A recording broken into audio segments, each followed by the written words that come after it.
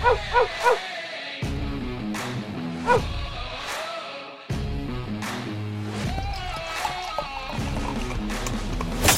to another edition of the Dogger Pass Podcast. This for UFC 296. I'm Paul Shaughnessy. Producer Megan is on the sticks. Cody Saftik is on the line. This episode of the Dogger Pass Podcast and all episodes of the Dogger Pass Podcast are brought to you by Prize Picks. Use promo code DOP when making a new account to get a match up to $100 on your first deposit. I owe you a shoey, Cody.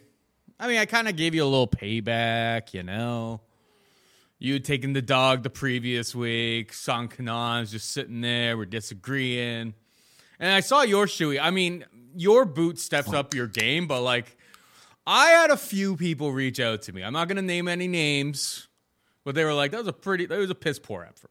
Piss poor effort. You know, it took you like 2 minutes to like, you know, I'm not going to do a tall boy out of it, yada, yada, yada. It took you a while to get her done. Hell. There was like 6 minutes before we got into the first fight last week, and like half of it was like you delaying the inevitable, which was the shoe. I'm going to show you how we get her done around here.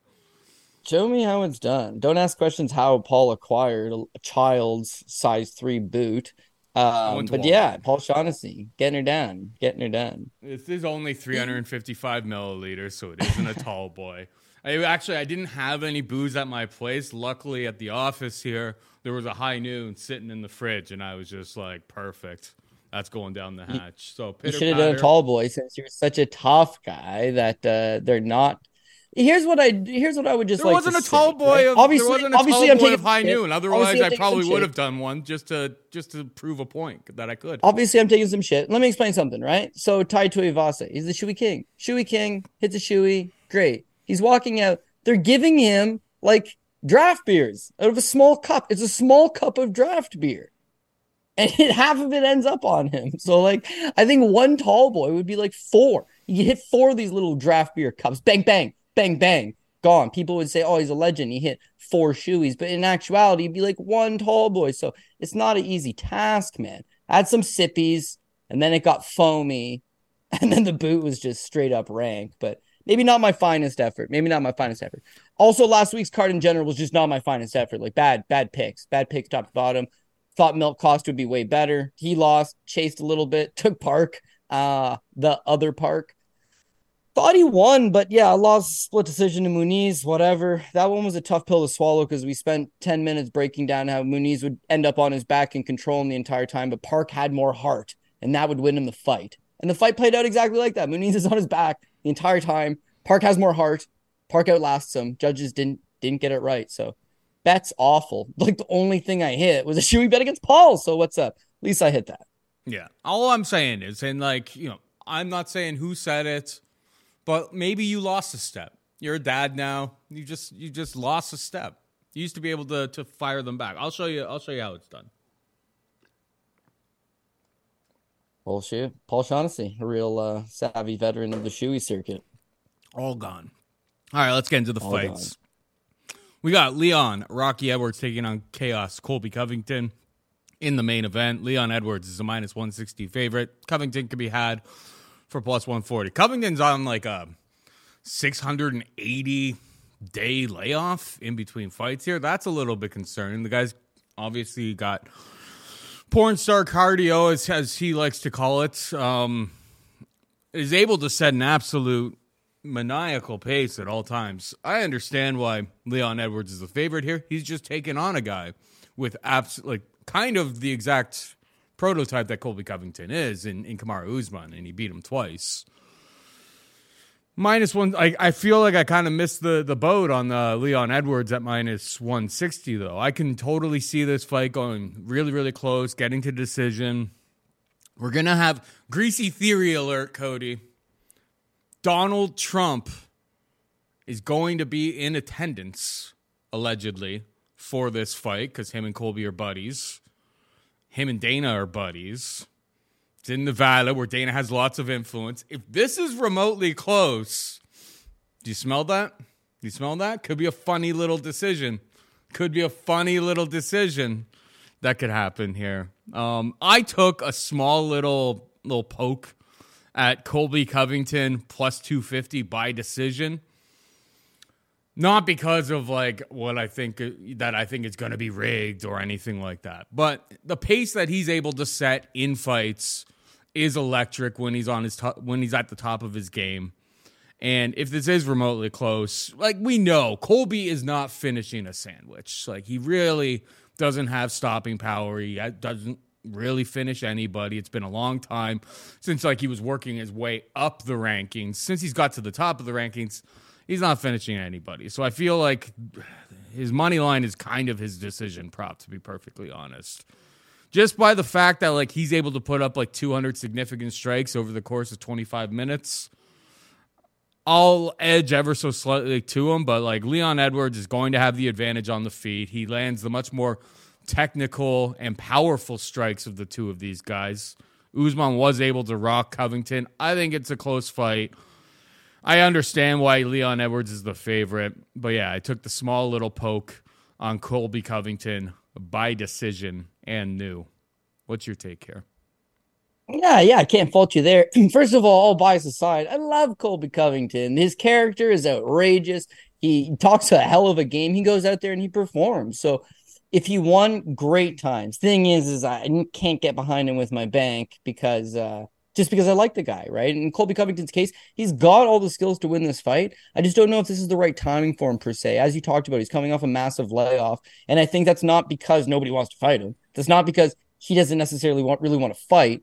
I think it's his body is just absolutely wrecked. So, like the elephant in the room amongst professional fighters who've been competing for a long time isn't necessarily CTE. It's this gut problem. It's like you bad stomach problem. Now, it could be from steroids. In his case, I'm going to say it's not.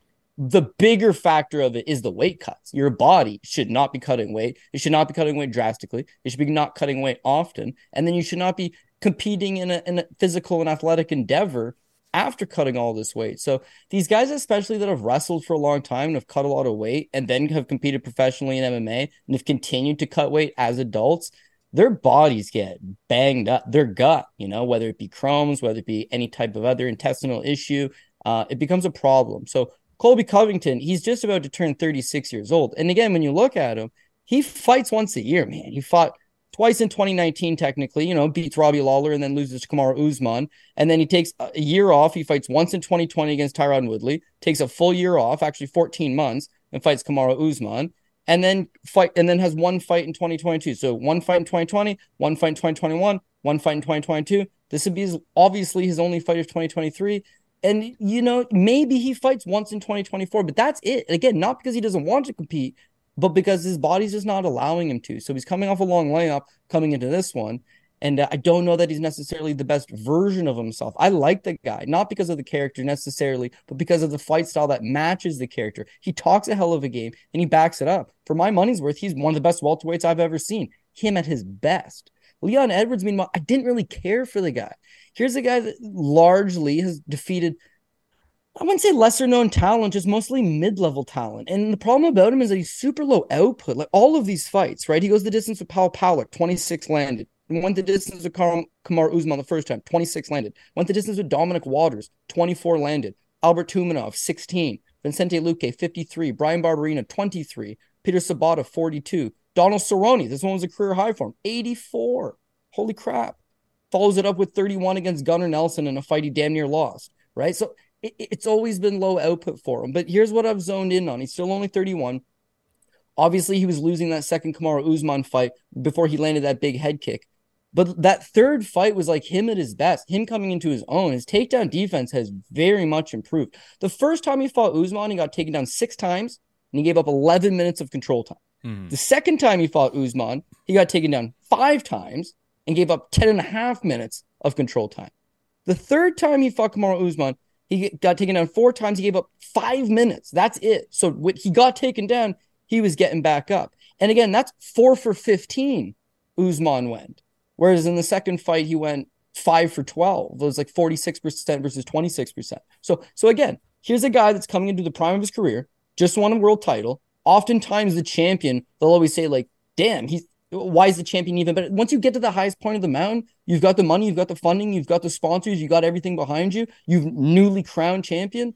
That's when you're at the peak. That's when you're fighting your best fights. Leon Edwards just seems to have come into his own. Kamaru Usman's still the man. Damn near beats Khamzat Chimaev. damn near beats Hamza Chimaev up a weight class on a week's notice. He's still the man. Leon Edwards just came out there and outclassed him. Now, it's a good fight. It's a competitive fight. But his get-up game looked way better. His takedown defense looked way better. And for the first time in his entire career, he eclipsed 100 significant strikes landed. In fact, he landed 120 and looked fresh as a daisy. So everything's trending towards Leon's getting better and better, and he's already a talented guy. And whereas Colby talks a great game. Colby's outrageous. But when you actually peel it back, Colby's last win is George Masvidal, who's retired and way past his prime. Prior to that, Tyron Woodley, who's retired from MMA, I believe, but very much past his prime. Robbie Lawler, RDA up at 170. 40-year-old Damian Maia in a fight he got seriously busted up and bleeding everywhere. Dun Yun Kim, Ryan Barberena, Max Griffin. Like, where is marquee victories? He's a hell of a character, and no doubt he can fight. But the bottom line is he's known because of these 2 fights with Usman that he lost. And Edwards, meanwhile, he's coming off a pair of fights with Usman where he won. Now, that's MMA math, which doesn't obviously work. But the point that I'm getting at, the reason I'm going to back Edwards over my boy, Colby Covington, again, one guy's coming into his own. The speed's there, the striking's there, the volume's now there, the cardio's there, takedown defense and grappling has been a bit of an issue, but it looks like it's shored up. Versus Colby, who's been off damn near 2 years and fights once a year at best and has a bunch of health issues. Could he win? Absolutely. It's MMA. I just don't know that the deck stacked towards him. So I wish him all the best, but I got to go with Leon Edwards. Can't fault you. Can't fault you at all. Just look forward to watching these 2 guys. Yeah, for sure. Moving on down, we've got Alexander Pantoja taking on Brandon Royval, minus 190 for the champ. Alexandre Pantoja, plus 160 can be had on Brandon Royval. Who you got? I'm going to go with Royval, underdog pick here. This one's just going to be absolute chaos. Yeah, every Royval fight is absolute chaos, and most of the time they're hitting unders. I got a feeling that if he's going to have to win this fight, it's not going to be an under. He's going to have to drag Pantoja out into some later waters. So is he capable of doing that? We're going to have to see. He might have some durability issues. You've seen him knocked down in the past. You've seen him dislocate his shoulder against Brandon Moreno. You've seen him get rear naked choked by Alexander Pantoja the first time they fought. So, like, yeah, I don't know that it's the wisest selection, but I like Royval. So him training in Colorado, in Denver, being at Factory X Muay Thai, I think he's got solid cardio. These fights are ending in the first round. These fights are ending in 2 rounds. But if it was to get extended out, I think he can push one hell of a pace. He comes out there, he's fast. His striking was always one of these things where he puts a lot of offensive pressure on his opponents, but defensively, he's a massive liability. And I feel like he's tightening it up. He's being a little more patient. His ground game is hectic. Offensive wrestling, not bad.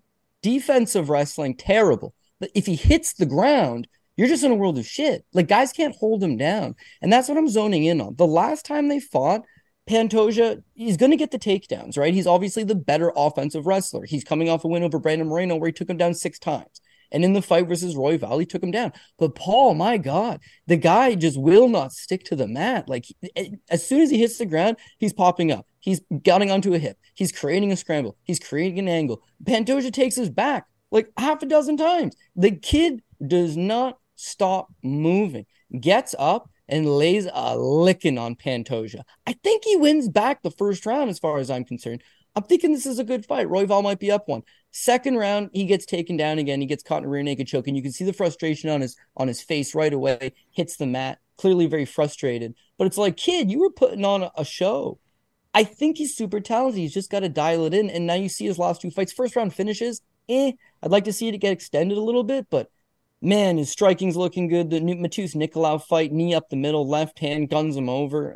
Fight prior to that, Matt Schnell, quick little guillotine choke. He's a mad scramble on the ground. He's just going to be coming at you with his striking, standing up. Pantoja's super talented, but he's low output. His cardio is not all that good. You watch back the Moreno fight, sweet fight, great fight. But it's one of those fights that like really could have gone either way. Moreno's outworking him. Moreno's outlanding him, but Pantoja would hit those one moments. Like he knocks him down in the first round, takes the first round. He'll land a takedown, I think in round 3, secures the round. Round 5 hits the takedown, secures round 5. But I think with Royval, you hit the takedown, he's just scrambling back up again. And when it is standing, he's going to be on in his face, applying pressure. So I understand why the champion's a favorite. I get it. I think it's going to be an absolute scrap. I think that Royval is going to have to be at the top of his game if he wants to win. But for an underdog pick, yeah, I don't mind it. So I'll take my first dog selection here with Brandon Raw Dog Royval. Interesting. Like, I really didn't expect you to go in that direction, to be perfectly honest. I mean, we're only, 3 fights removed from him getting taken down 8 times and having to win a split decision over Rogerio Bontorin. He's already lost to this guy by second round submission. I know Pantoja looks tough, especially in the in the fight with Brandon Moreno. He has really bad body language, but he kept firing. He kept coming forward. He kept, securing takedowns. I think he looks a lot more tired than he is. Like, I remember watching that fight. I was like, oh my God, it looks like he's absolutely falling apart here. But it's round 5, he was still there. He's still going. It's his body language isn't great. My biggest problem with Royval here is Pantoja's never been finished. And we're looking at a fight where Royval, he's been a potent finisher over a much lower level of competition typically. And he's taking on a guy, the champ, who hasn't been finished. It's just I know you say he's training at altitude. There's a lot of ifs. And in fairness to you, at least he's plus 160. Those ifs get covered by him being an underdog. If he was a favorite, it'd be a totally different story, I'm sure, from your perspective. But it's a big if for me. It's is he able to keep that pace after 3 rounds? We've never seen him in the championship rounds at this level of competition. And Pantoja put up crazy numbers last time out. 129 significant strikes, a knockdown, and 6 takedowns against, Brandon Moreno, who was considered the best guy in the world when he won the belt there. So I don't know. I think it's Pantoja. I think Pantoja by sub would be interesting. I'm sure that's probably pretty. It's not a great number. It's plus 155. It's Pantoja for me, man. I think his cardio issues are a little bit overblown. He looked incredibly exhausted literally after the first 5 minutes. But it's every single round you're no, he just has bad body language. But he's still winning rounds. He's still in there in an absolute dogfight. I don't know. Brandon Royval strikes me as a guy that when it gets into a dogfight, sometimes, I'm not saying he's looking for the door, but the door finds him at the very least. And Pantoja seems to be an absolute dog. He proved that in the Moreno fight. So, no, we have some dissension here. Royval for you, Pantoja for me. We'll move on. We've got Shavkat Rakhmonov taking on Stephen Wonderboy Thompson. Shavkat's a minus 650 favorite. Biggest favorite on the card. Stephen Wonderboy Thompson could be had for plus 470. Your thoughts? This is an awful money line, man. Well, at least at the time of recording, 650. Good God. So we all love Rakhmonov, right? He's undefeated. He does his thing. He seems to not have a whole lot of holes. Good grappling, solid cardio, solid chin, that's for damn sure. And solid striking, right? Good volume, good output, decent ring IQ. What's there not to like about Shavkat Rakhmonov? But again, it's not like he's been matched soft. It's just it's a certain style. Is that you're fighting a certain style. Alex Oliveira is an old Brazilian who maybe wants to grapple a little bit. Michel Pereira is definitely an old Brazilian who wants to grapple. Carlson Harris, he's not old by no stretch, but yeah, fairly similar style. Neil Magny is a little bit older and he's looking to grapple first. Those guys he's excelled over. Those guys he's beaten. Jeff Neely's a big favorite. We all load up on him. I'm guilty of this. I think this is going to be a walk in the park. First round, the volume's there. Everything's looking good. Everybody's tweeting about how flawless this guy looks, how he's the next world champion. The second round against Neil, it's a way more competitive. It's not saying he's slowing down, but Neil's starting to find the target. Not only that, Rakhmonov has that wrestling, right? Well, you think he has that wrestling because he has the grappling.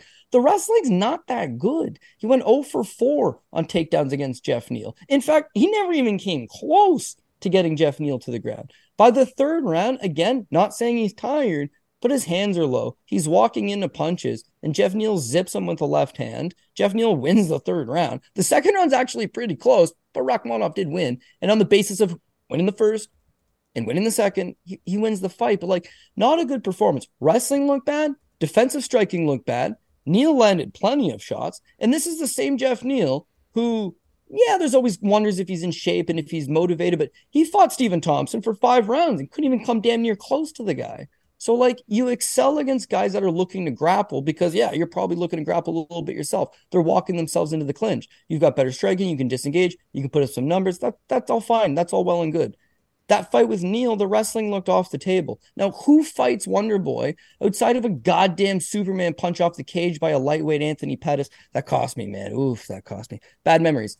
Outside of that, like who outstrikes Stephen Thompson? Who's beating this guy clean? You want to take him down. The blueprint has been written, it has been executed. You want to follow it to a T, just take the guy down. And Rakhmonov probably does take Wonder Boy down. But again, if we're overvaluing the wrestling based on some of these lower level guys he's beaten, and then the one step up against Jeff Neal, his real step up against Neal, looks a little bit flat. Like that same guy against Wonder Boy Wonder Boy is just going to move the perimeter. It's the big cage. He's going to have tons of space to operate with. Even though he's a lot older and he's not necessarily lost a step, but he's losing a step. He's still fast, man. He's hard to get a beat on. Rakhmonov's got power, but he's not a murderous power puncher. If he doesn't clip him and put him down or find a way to cut him off and drag him to the ground, he could just be chasing all night. And maybe he still gets it done doing that. But 650? Oh, I don't know, dude. I don't know. So, like, on one hand, it's like, well, why don't you take the underdog? He's clearly the value pick. And, like, you're not wrong. The underdog is clearly the value pick, and I don't mind it. But, like, it's just not my style. Like, I picked the guy I think probably wins more often than not. And why am I thinking Rakhmonov wins more often than not? I don't know. Because he's younger? Because he's got a little bit more? Because the threat of the takedown certainly is there, because he probably did learn from that Jeff Neal fight. Like, those are things I'm telling myself. But even then, I couldn't get him to 650. Like, on a personal level, like 325 is as far as I would probably be willing to pay on him. And even that would not be a great, it certainly wouldn't be the value play. So Shavkat's the pick, man, but 650, everyone assumes he's on the top ticket. And I don't even know that he makes the second ticket, to be quite honest with you. Like, I got some worries about him. This price is off. Price is wild. Absolutely wild. I think the takedowns are going to be there early and often is the problem. And that's why I'm not really you know me, I love betting underdogs, but it's like Stephen Wonderboy Thompson at this stage in his career. I mean, coming off of performances, literally everybody takes him down. And Gilbert Burns and Bilal Muhammad, dude. Those guys are the creme de la creme. Kevin Holland took him down 2 times. I know, and Kevin Holland could have beat him if he just chose to stick to that game. But he didn't. Plan. He wanted to bang. He wanted to bang. He wanted to go tit for tat. He wanted to play karate against the literal, like, karate sensei or whatever the hell they call themselves. I think Shavkat will have the takedowns. I think the time to fade Shavkat is coming as he's going to break into this top 5 or so that is just riddled with top end wrestlers. It's just not the fight where I see it. But I understand some of your points there. It's just like, well, where was the wrestling against Jeff Neal? It really wasn't existing at all. He went 0-for-4 on the takedowns against Jeff Neal. That is a really horrendous look. But I think Stephen Wonderboy Thompson at this stage in his career, big cage, you made a good point there, probably is going to help Stephen Wonderboy Thompson, but still can't get there. I think Shavkat will find the takedowns, will control, maybe finds a submission. I mean, if Stephen Wonderboy Thompson was able to hang out for 3 rounds underneath Gilbert Burns, the submission is no guarantee for Shavkat whatsoever. And yeah, Shavkat versus Jeff Neal was that was a pretty competitive fight. I know the stats will tell you that Shavkat was winning really, really cleanly. But then he got the standing triangle or whatever to finish the job there. It was a weird choke. That fight kind of exposed that this guy's young, he's going to be making improvements every single time that he's out there. But it kind of was a little bit of, without getting burned on, a little bit too much too soon. I think this is a very well-crafted matchup selected by the matchmakers, probably to get rid of Stephen Wonderboy Thompson, who gets paid a whole bunch of money. Look out for Stephen Wonderboy in the next PFL tournament. I could see that kind of working out for him. But yeah, Rachmanov is the pick. I have no intention of betting that fight, though, to be perfectly honest. The money line's crazy. The props are crazy. If he comes out and he absolutely destroys them, then onwards and upwards, it's, there's only a handful of guys that are left, and they're all at the top of the mountain if you're Shavkat. So, yeah, we'll see how it plays out on Saturday. Another kind of interesting matchup where I think the matchmakers are doing their best to pinpoint a veteran to take on a prospect, somebody that they want to sell, is Paddy Pimblett taking on Tony El Kakui Ferguson. Pimblett's a minus 300 favorite. Ferguson's plus 240. Tony. Tony's so cooked, Cody.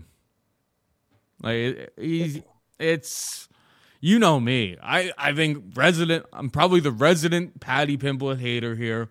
I've faded him against much lesser men than Tony Ferguson, and it's cost me. Don't get me wrong, but it's like there's been moments in all of those spots where you're just like, the Jared Gordon fight, frankly.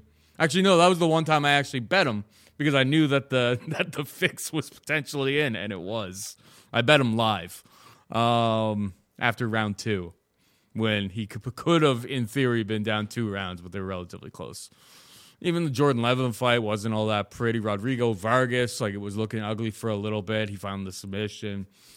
Tony Ferguson in a different generation would be a totally different spot here, but it hasn't been the same since the knee injury, since 2019. Hasn't won a fight. And that was against Donald Cerrone, who was kind of on his way out the door at that point in his career. Losing by arm triangle choke to Bobby Green, who is pretty much strictly a boxer, was a horrendous look for what Tony Ferguson can bring to the table here. There's no doubt in my mind that Tony's could have some decent success in the exchanges on the feet here. His wrestling is historically pretty solid. That's why people thought he had a chance against Khabib. He didn't. But and Paddy's offensive wrestling isn't great, but getting subbed by Bobby Green leads me to believe if Paddy gets him into a position where he's got his back, Paddy's going to be able to sink in a choke as well against this guy. So I don't love the money line at minus 300, but it's Paddy the baddie for me. I think Tony's just absolutely cooked. What about you? Yeah, honestly, I got mixed emotions about this one. I kind of want to fade Paddy Pimblett, but I'm also of the same train of thought as you, is that Tony Ferguson is absolutely cooked. But just bear in mind, Tony Ferguson is cooked on the basis of this 6-fight losing streak. This 6-fight losing streak includes Justin Gaethje, whom he got outstruck 143 to 136. Went into the 5th round, he landed 136 significant strikes against Justin Gaethje. He fought Charles Oliveira, the champion. He fought Beneil Dariush, Michael Chandler, Nate Diaz, Bobby Green. Man, those guys are tough to beat, man. Paddy Pimblett, meanwhile, got taken down by Luigi Vendramini. He got boxed up by Cazulo Vargas. He got taken down by Jordan Levitt 3 times, and he robbed Jared Gordon. Those are his 4 fights in the UFC. So does Tony Ferguson lose to any of those guys? Probably not. Does Paddy Pimblett beat any of the guys that Tony Ferguson's lost to? Probably not. So I don't know. It's difficult to say. Tony Ferguson is shot. Yeah, no doubt. But how shot is he? Because a shot version of Tony Ferguson is probably still going to be competitive against Paddy Pimblett. Paddy Pimblett's not really shown anything. I would honestly think how good does Jared Gordon do against Tony Ferguson? That seems like a competitive enough matchup, but you wouldn't say, oh, Jared Gordon's a 3-1 favorite. No, I'd be yeah, Ferguson could win that fight because he's not fighting the level of competition that he's been fighting. So mixed emotions. Now, Nate as Diaz. I say that, because I know. We'll talk about that right now. We're going to talk about that right now. Right. We're going to talk about that right now. I agree in that it's a 6-fight losing streak, and you can give him a pass, which I've been trying to do. But I give him a pass on the Gaethje fight because it was competitive and he landed a ton of strikes. I give him a pass on the Charles Oliveira fight. So he just got taken down and controlled. And it's Charles. He got taken down and controlled by Beneil. Michael Chandler is, one of the best. And he was beating up Michael Chandler. He was looking good in the 1st round against Michael Chandler. And then he gets jungle kicked in the face in the 2nd. It was crazy. The Nate Diaz fight, though, you're absolutely right. That's the one where you can't give him an excuse. He looked awful top to bottom. His striking was off. His timing's off. He always had quirky rhythm, but it was just like he's walking into stuff. The takedown offense. This is a guy that wrestled in college. Yeah, you wouldn't know it. You wouldn't know it. Noah Bill, where's the ankle pick? Where's the suplex city? Where's all this shit that he talked over time? Like, nah, non-existent. The ground game, okay? Khabib don't want to take this guy down, Triangle City. Charles exposed him. Beneil exposed him. Anybody that sits in this guy's guard is probably going to have a whole lot of success. And then Diaz, just for shits and gigs, just to finish him off, the old dog, he chokes him out. Now he gets Bobby Green. Well, Bobby Green's going to box his face off, and he did. And Tony came forward. Tony landed a shot or two. You can say the eye poke affected things, but again, he just looks so off. His rhythm's off. His timing's off. His speed's gone. Looks like he's walking in sand. There's no power. Never really had power, but at least he had that tenacity where he could land 100 significant strikes and just wear you down. It's like he's not the same guy. And then Bobby Green chokes him out. So like now it's like, yeah, dude, he's gone. Now the David Goggins thing is super interesting because people will be like, man, this is not what he should be doing. He needs to get in with training partners and coaches and all that. Like, I disagree, dude. I actually disagree with that. Tony Ferguson never actually trained at a gym with coaches and training partners. That's never actually been him. He is a wild man. He is a weirdo. Like that, he does things to the, he beats to the sound of his own drum. I can dig it. He's hard to get a rhythm on. It's given him success. But if you look into his personal life, which most people don't care to do because they're just looking at the fighter for what they are as the fighter, like he's had a whole bunch of mental health issues. He's had issues with his kid. He's had issues with his wife. He's had some financial issues. Obviously, the interviews, he seems like a weird guy. Yeah, in his personal life, things are not necessarily going great for him. So he gets drinking, and Tony Ferguson's a clean lifestyle kind of guy, right? But he gets drinking, and his last two fights, he looked awful. Now, he self-admittedly says, you know what? I've been poisoning myself. My life's not going so good. And so what gym and training partners that are going to be like, oh, Tony Ferguson, former title challenger, former interim champ, they're just going to try to buzzsaw him. Well, what gym and training partners and coaches are going to revitalize this guy? Nobody. But a guy like David Goggins, who's more of a mind coach, who can get to this guy to a level of self-belief, that's what he needs, dude. His cardio's solid. His cardio's always been solid. His chin's solid. His chin's always been solid. It's having him believe in himself and be clean and be in good shape. And if he can push a pace, then he'd be a problem. Where does Patty beat him? Striking, okay.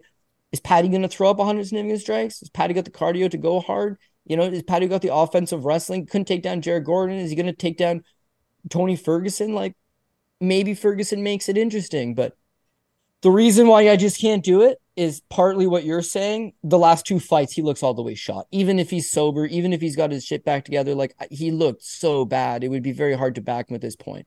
And then the reason that I'm going with is that Patty don't even really need many takedowns. He just needs a couple, and then you can hang out and guard. Like what I've seen from Tony is that he has no ability to get back up. If you look at the Charles fight, Charles scores 3 takedowns. Just needs 3, 1 in every round. And he got 11 minutes of control time. Top game, right? The Beneil Dariush fight, very next fight, he got taken down 3 times, and he gave up 11 minutes of control time. Once you get him down, that's it. And Patty's a big boy. He's big for the weight class. He's a strong guy. I think he's going to come in here. I think he's going to have a strength advantage. I think that even though his wrestling's not great, probably, like you says, ends up pushing him up against the cage, finds his way to the back, drags him to the mat, hits a takedown of sorts. And then once he's on top, he'd be hard to move. And the last thing, because I've said some nice things about Tony, not really said anything nice about Patty. Patty explodes, dude. He comes from Cage Warriors where he's making no money, right? He's a young kid with a flamboyant personality that nobody realistically knows who he is. And he debuts in the UFC. He beats Luigi Vendramini, right? He makes $12,000 and $12,000 for that fight. It's no money. He comes back and he beats Rodrigo Vargas. Doesn't even look that good. He talks so much shit, and he gets Barstool behind him, and he gets these major sponsorships, and the UFC says, yo, we're on board. And he fought 3 times in 2012. He fought Vargas, he fought Jordan Levitt, he fought Jared Gordon. It's not, that's a lot, man. You fight 3 times in a calendar year. You had 5 fights in 19 months. You've got all these people that are believing you, all this money, all this marketing machine. He looked flat against Jared Gordon. He's taken a year off now. And that is huge for him. He's been training with good guys. He hasn't ballooned up. He hasn't been partying. He's still only 28 years old. The year off will refreshen him. And I'm expecting to see a good version of Patty, better than the one that we saw against Jared Gordon. And I don't know that I can say that I'm expecting Tony Ferguson to look any better than he did against Bobby Green. I'm hoping David Goggins has got him on key, but like, is that really what we're going to go with? Would be hard to, right? Would be hard to pick him on that sole basis. So got to go Patty. This is another case in point where it's like the money line don't make sense. So yeah, he's the pick, but like I don't know how I'm going to attack this one quite yet. Maybe the over under. Yeah. Patty by sub, what's that? Do you know? Do you know off the top of your head? No, not off the top of my head. But I'm going with plus the theory. Plus 250, plus 275. Seen crazier things. I mean, Bobby Green submitted Tony Ferguson.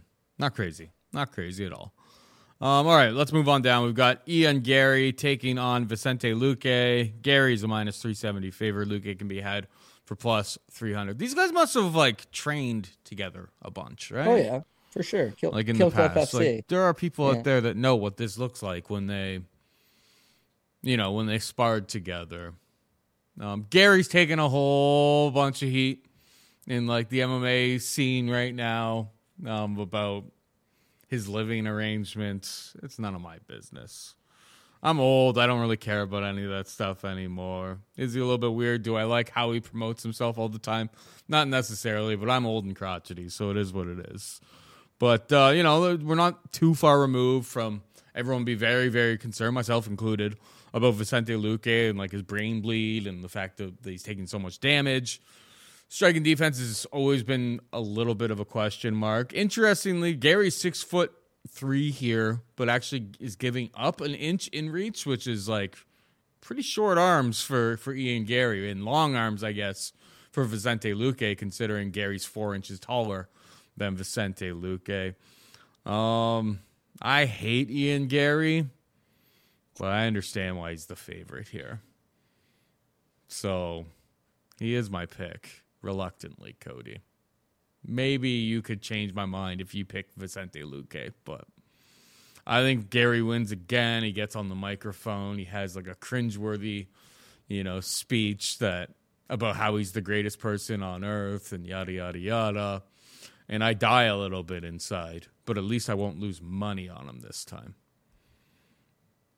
Yeah, that's fair. My thing is I think I'm going to take Luque, and I can present an excellent argument, but that doesn't change anything that he'll probably end up still losing, and Gary's going to move on with his career. So the question on everybody's mind is clearly, is Ian Gary's wife a gold digger? Listen, doesn't matter.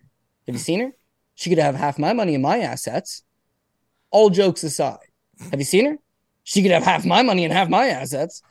Whatever he's doing in his personal life, that's all up to him. We got to look at for what it is, and it's a fight, right? And Ian Gary has this thing that we've seen time and time again in the UFC and MMA in general, is that he's 26, he can talk one hell of a game, he's undefeated, and he's completely unproven. And people will make him a minus 370 favorite over credible guys that are coming off main events in the UFC who have fought in some of the best of the division. And all of a sudden he's a favorite. So I don't love that. Now, Conor McGregor was that Irish star. He talked that great game. He had that striking. He came over. He won. He stayed with John Kavanagh that whole time. So he had that coach that understood him. They made excellent game plans together. They won big, high-profile fights. Gary doesn't have that. Gary started off in judo. He's a judo black belt. He doesn't come from a striking art. He transitions over to MMA. His first MMA coach, he leaves him. He goes to John Kavanagh's. He ends up over there at SBG Ireland, but he ends up getting the boot. At that point, he comes over to Florida. Things don't work out for him in Florida. He's bounced on like four. He goes over to Renegade MMA, Leon Edwards' gym. Leon has a problem with him. They boot him out of that gym. So like now he's kind of doing his own thing. Like he's got his nutritionist. He's a vegan. He's got his super hot wife, 10 out of 10 supermodel mega babe who apparently can write a book as well. What's wrong with this girl, man? She sounds like a winner. Anyways. Yeah, but like what's his training at? What's his loyalty like? And he's still only 26. He's not a guy that's like learned it all, done it all, knows stuff. He's like a young fighter in the blossoming stages of his career that like needs proper guidance. Now you look at the fights themselves, it's like McGregor was just icing fools, man. Actually, when you look at like the list of competition, I just want to bring it up because people for whatever reason just love to shit on Conor McGregor. Conor McGregor's fights in the UFC when he came over record. He gets Marcus Brimage. Everybody remembers that one was the first fight off the hop. Knocks out Brimage. Brimage had like 10 fights in the UFC at the time. Okay. His second fight in the UFC is Max Holloway, future champion. His third fight was Diego Brandao. Was a stud on the Ultimate Fighter, stud within the division, still fights to this day. Nasty fighter. Then he fights Dustin Poirier. He fights Dennis Seaver, who is like a 10-year veteran of the division, who nobody went out and stopped, smokes him, and then gets Chad Mendes, Jose Aldo. All he fought was like the best guys of the division that were presented to him. He earned it as far as I was concerned. Ian Gary looked shaky against Jordan Williams until he caught him with 1 second left in the first round. He looked shaky against Darian Weeks, who took him down and controlled him for 3 minutes. He got taken down by Gabe Green and controlled for 3 minutes. He got taken down twice by Song Kanon and knocked down. And then he head kicks Daniel Rodriguez, who's cut from the UFC and 38 years old. And he beats Neil Magny. Neil Magny was 36 years old and took the fight on 1 week's notice to replace Jeff Neal. Which one of these is the biggest win of his career, Paul? Probably the Magny fight? The 36-year-old Magny who took the fight on a week's notice? I think knocking out D-Rod was like, okay, D-Rod is not an easy guy to finish. No, you're absolutely right. He just got finished by choke by Neil Magny in his fight prior to that. And then I don't know why they cut him. I really don't. But he's had some weight trouble issues. He didn't look good. He's a little bit older. I have no idea why they cut him. I like D-Rod. But if you were just to explain to somebody, this Ian Gary guy, he's the next big deal. He's the next big deal. Like, what's the win? What's the performance? D-Rod, dude, he beat Daniel Rodriguez. Is that what sells him? Is that what makes him the man? We're believing that much because he head kicked. You're gonna make me act up and bet Luque if you keep talking. I know. That's what I'm trying to get out of my own head because I'm believing. I don't need much convincing, Cody. I don't want to bet Ian Gary by any stretch of the imagination. Now you come on here, you tell me plus 300, plus 305 underdog Vicente Luque. Like I'm about to throw money at this. Yeah, so let's bring up some other excellent points, right? So they've matched him up super soft, but none of these guys could be considered decent wrestlers or grapplers. But he did get taken down by Darian Weeks, gave up 3 minutes of top control. Gabe Green gave up 3 minutes of top control, and 2 against Song Kanon, right? But Vicente Luque hasn't shot a takedown in almost 6 years, going into that last fight against RDA. Wrestling is not existent. His grappling, yeah, we know it's tight. We know he's got a nasty Darce choke. Caught Michael Chiesa, caught a couple of guys, got a nasty Darce choke, this guy. We know that he can grapple, but like his wrestling, he's never taken down anybody. And then the brain bleed, and then, geez, lots of damage. And I hear people saying, oh, he's old and he's chinny. He's old and he's chinny. Whoa. He's chinny, but he's only 31 years old, man. And like chinny, not he can't take a punch. Chinny just he's taken so many punches that it's like, maybe Augusta Wynn's going to knock him over at some point. So a little bit worrisome, but Ian Gary's not exactly some murderous power puncher. Like, yeah, okay, caught D-Rod, head kick, snapped out of there. Couldn't finish Magny on a week's notice. Took Song Kanon late into the third round. Like, I don't know. But anyways, I think the camp says, listen, dude, you're only 31 years old. You've got all the skill. Stop getting into these rock'em sock'em robot battles with Mike Perry and Brian Barberena. Like, let's use a little bit of skill. So they match him up against RDA, who's a fantastic wrestler, a fantastic grappler. And he scores 8 takedowns. His cardio looks solid. It was a 5-round fight. This is only a 3.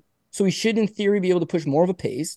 His striking is good enough that, yeah, he's not going to get swarmed by Gary early. He'll take a few punches. He'll land a few punches. But if he can lean on him and he can grind on him and he can keep this thread of the takedowns going, it's going to be a problem. As you mentioned, both guys are at Kill Cliff, right? The fight gets announced and Kill Cliff tells Ian Gary, you're not welcome here. Not American Top Team, you can come when he's not here. Not we'll split the gym. Not we'll put up a curtain. You're not welcome here. Goodbye. So the whole camp, yeah, they know him. And I would think, hey, dude, you've seen this flashy kid come in. He talks big game. He's big on social media. By the way, they all said they didn't like him. And they said the reason they don't like him is no loyalties to anybody, gym jumps. And he would come in with a camera crew. And it would basically be like, hey, I'm here to work mitts and do drills and film it for social media. Like that's who he was. Meanwhile, Vicente Luque has been a member of the Black Zillions. He was on Ultimate Fighter, American Top Team versus the Black Zillions. He's been a member of Jacko Hybrid Athletics. He's been a part of Imperial Athletics. He's been a part of Hard Knocks 365, the Black Zillions. Literally every incarnation of the group consisted of Vicente Luque. So all the coaches are on his side. And I would think in working with Gary, you would know the kid's flashy. The kid's got some moves. The kid did this and that against Neil Magny. Sure. But grind on him. Grind on him would be the way to get it done. And if Luque can grind on him and Luque can keep it competitive with the striking, he just went a hard 5 rounds. This is a 3-round fight. He can use a little more controlled aggression, push a bit of a pace, lean on this kid. Again, he's got the experience. He may have the wrestling. He has some grappling. He's got a lot going his way that I could see it being a 50-50 fight. I could see Ian Gary being a minus 145, a minus 155, but like 370.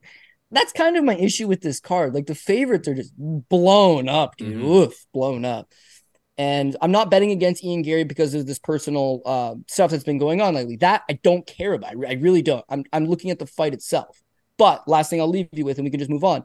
How does that affect a guy's psyche? Like he's just been dealing with nonsense for the last 2 weeks, and now he's got to make weight. Now he's got to fly over here. Now he's got to get in there and, you know, stare at a man that wants to take his soul and then go out there and perform against guys that know and have trained against him. Like none of this bodes well for confidence. And he's a confidence-based fighter. He's full of himself. And I think he's starting to realize he may be full of shit. So if that's what happens, Luque is going to be there to capitalize. Luque, not shot. Tony Ferguson may be shot. So that's why I'm not really fading a Paddy Pimblett, but I think I'm willing to fade an Ian Gary. High up on my list of priorities this week and bet-wise? No, probably not. But using him as a favorite on tickets, also not going to happen. I'm flipping my pick. I'm joining you on Luque, and I'm going to bet Luque so I can hate watch this fight and hopefully profit. Let's go, Vicente. I mean, 8 takedowns against RDA. That is tough huge. to do.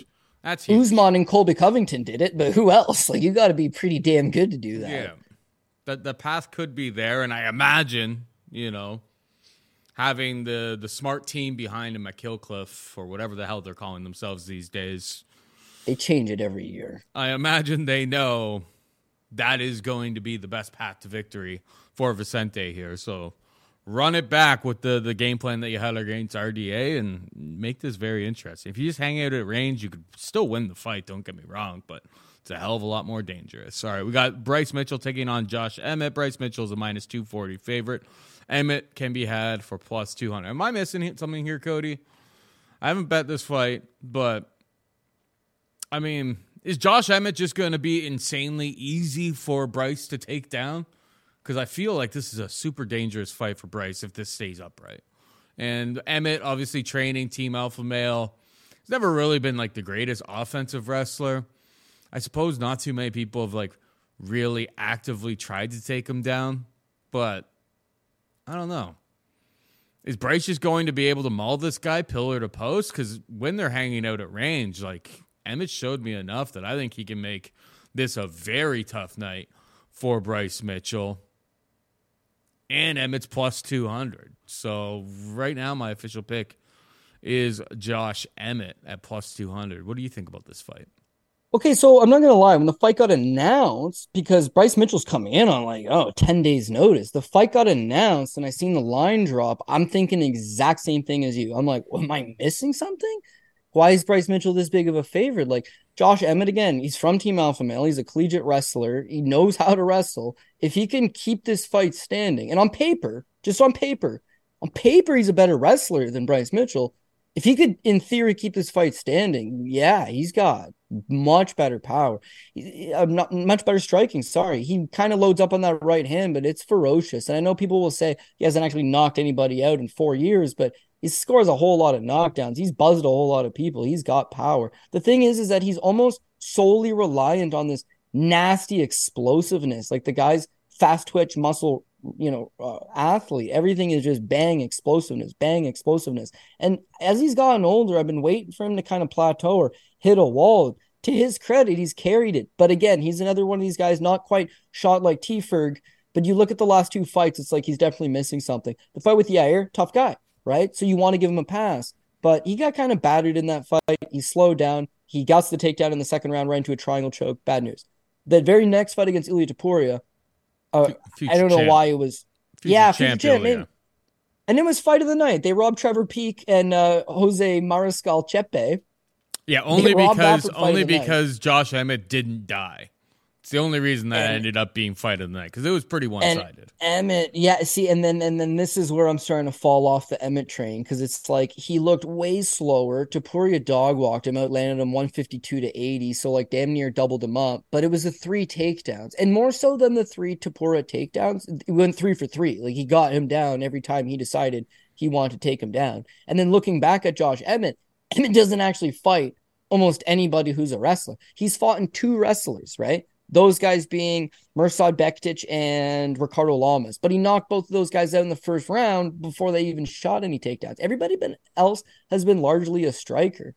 When he does have to defend takedowns, not so good. He's actually got a 46% takedown defense. Now, Bryce Mitchell actually doesn't have great takedown defense himself, but Bryce, it's because he'll give up the takedown to create a scramble and then get back up and make you work. Emmett doesn't want to work. He wants to conserve himself. He likes to operate at a slow pace. He likes when you hang in front of him, and he hits you. Michael Johnson's up 2 rounds on him. Michael Johnson's out working him. He just happens to slam him in the 3rd round and knock him out. He's not prone to falling behind on the scorecards, but then he relies on that big power and that big explosiveness.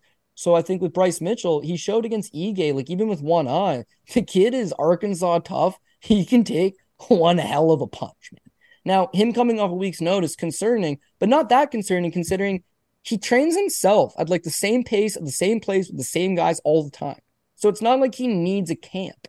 Like he's basically, this is how he trains every day. He's got a routine. He's got a schedule. He farms. He trains at night. That's what he does. And so he's looked good in the past. He looked awful against Topuria, but stomach bug, maybe he was sick. The Ige fight, his striking looked abysmal as ever, but 5 takedowns. He gets the position, very physically strong. I feel like a younger version of Emmett, if he could sprawl and brawl him, he might be able to box him up. He might be able to land those bigger, more impactful shots that sway the judges. He's got more volume. He's a much better striker. The one issue is the takedown defense. But for a guy that comes from a wrestling heavy camp, who's wrestled in college, the defense part of his wrestling isn't quite there. So yeah, I do have a feeling that Bryce Mitchell ends up just getting the takedowns, not lies on him, but grinds on him.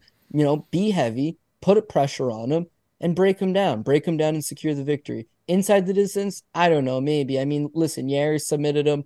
I could see it happening. That being said, Topuria just put a absolute mauling on him, and he lived to tell the tale. But that's the last point, and then we can move on, is that he's coming off of one of the worst beatings you've ever seen in your life, and he is 38 years old. He's a few months shy of his 39th birthday. Like, do you expect him to come back as a better version, as an improved version? No. Bryce Mitchell, do you expect him to just continue to beat these kind of guys and advance himself in the division and move up the ladder? Yes, he's a contender. So I don't love the money line. I sound like a broken record there, obviously, but this is one of the ones I can't get behind it. I got to go with the favorite, Bryce Mitchell. I mean, if we play MMA math, the last thing I'll say about that fight, Bryce Mitchell against Ilia Topuria was far worse, I think. Yeah. That was just not competitive whatsoever. Right. Emmett got absolutely trounced. He got taken down. He got battered around. At least he got, to the end of that fight. Now, he kind of is one of those situations where, depending on the ref that's in there at whatever time, we've seen fights stopped for far less. Trust me, I was on Topuria to win inside the distance and was very, very triggered that night. Because not only did it bust that ticket, but it busted, the Trevor Peak fight of the night ticket, which I think was pretty much a shoo-in if Topuria gets the 3rd round finish there. Topuria would have ended up getting a performance bonus, and the fight of the night would have been what the people wanted, is what it is. I think Dana was busy trying to get Zuck and Musk to fight on his card. That was never actually going to happen anyway. Not sour, not mad, is what it is. All right, moving on down. We've got Irina Aldana taking on Carol Rosa, minus 185 for Aldana, plus 160 for Rosa. Seems like everybody who wants to take down Irina Aldana finds success in doing so. Her takedown defense been pretty consistently bad. There's been Irina Aldana when I made the boards on Tuesday morning. It's been a bit of a move this afternoon. Move to minus 185, plus 160. Obviously, somebody out there is probably touting or moving the line in Rosa's favor here. And, the more I kind of look into it, it's like if Karol Rosa can fight with a little bit of wrestling urgency, I can definitely see how she can make this tough. She could totally win the fight on the feet as well. She's, multiple times been able to go over 125 significant strikes, which, if the fight plays out that way, probably be pretty competitive. But I can understand why the money is coming in on Rosa a little bit here, just in the respect that, Reina Aldana has not had too much. I'm not even bringing up her last fight, obviously taking on Amanda Nunes. She was outgunned, outmatched, probably in every single range of that fight. But you go through all of the other fights in her career. It's like when people try to wrestle her, she hasn't put up too much resistance. So I'll go. I'll go with the CF dot model here and side with Karol Rosa. What about you? CF dog model all day long. Dogger pass all day long. Both of these girls are massively untrustworthy. Massively untrustworthy. Both of them are skilled. Both of them can win. And both of them are capable of going out and losing to the bottom of the barrel, Paul. Massively concerning from both sides. Whoever would be the underdog, that's who I'm looking to back. But you can't just say that. We need a little bit of analysis here. So yeah, let's jump into it. Irene Aldana, you mentioned it. She can't stop a takedown. She's got the power advantage over Rosa, but she's not exactly high output. She's capable of being high output, but for the most part, she's so worried about getting taken down that she's freezing up a little bit and she's being a little bit gun shy. Looking at her last 3 fights, she beat Yana Santos, which I guess was way better than Karol Rosa did against her, but we're not using MMA math. We're going to talk about this Macy Chiasson fight. Macy Chiasson, first round's competitive, but Irene Aldana wins. The second round, Chiasson takes her down and beats her up. She can't get back up. Macy Chiasson's actually not an offensive wrestling threat, and yet she took her down with relative ease and dominates her on the ground. The third round, Macy Chiasson takes her down, is beating her on the ground. This thing's 2 minutes away from a Macy Chiasson win, where she scored 3 takedowns, outstruck her, and outworked her. Unbelievably embarrassing. And bro, up kick from hell just is the equivalent of a Hail Mary pass. Just boots Chiasson in the face, and Irene Aldana hops up and wins. But she could have very well lost that fight. And then we'll give her a pass against Amanda Nunes. But again, your only path to victory is letting your hands go and maybe landing something. And she's so hesitant to throw, worried about the takedown, which she inevitably gives up 6 of them anyways. I don't know that I love it, right? 35 years old, she's reliant on being able to move and landing those big power shots. But if she doesn't get the knockout, I don't know that she can fall on to any real plan B. Rosa, meanwhile, she seems like she's older than she is, but she's only 28 years old. She fights with no ring IQ, not a modicum of clear, sensible thinking in there. I don't know what the hell her coaches are telling her, but there's still something. She had landed 100 significant strikes in 3 fights. Against Laura Procopio, 171. Against Vanessa Mello, 120. Against Betch Gahea, 125. She hasn't done it in a while. But again, she has the cardio. She does have the volume. I think if she fights Irene Aldana has the power advantage, no doubt. If it stays standing, it's going to be power versus, hopefully, volume. She needs to be able to come forward. She needs to be able to swarm. She can take Irene's shots, but she needs to return fire with 2 or 3. Don't stand there and stare. She stood there and stared against Yana Kunitskaya Santos, whatever you want to call her last name now. She stood and stared against Norma Dumont. She stood and stared against Lena Landsberg. She stood and stared. That's all not great. But she's also got that wrestling. And I think the ability to hopefully use the volume to swarm in and mix in the wrestling.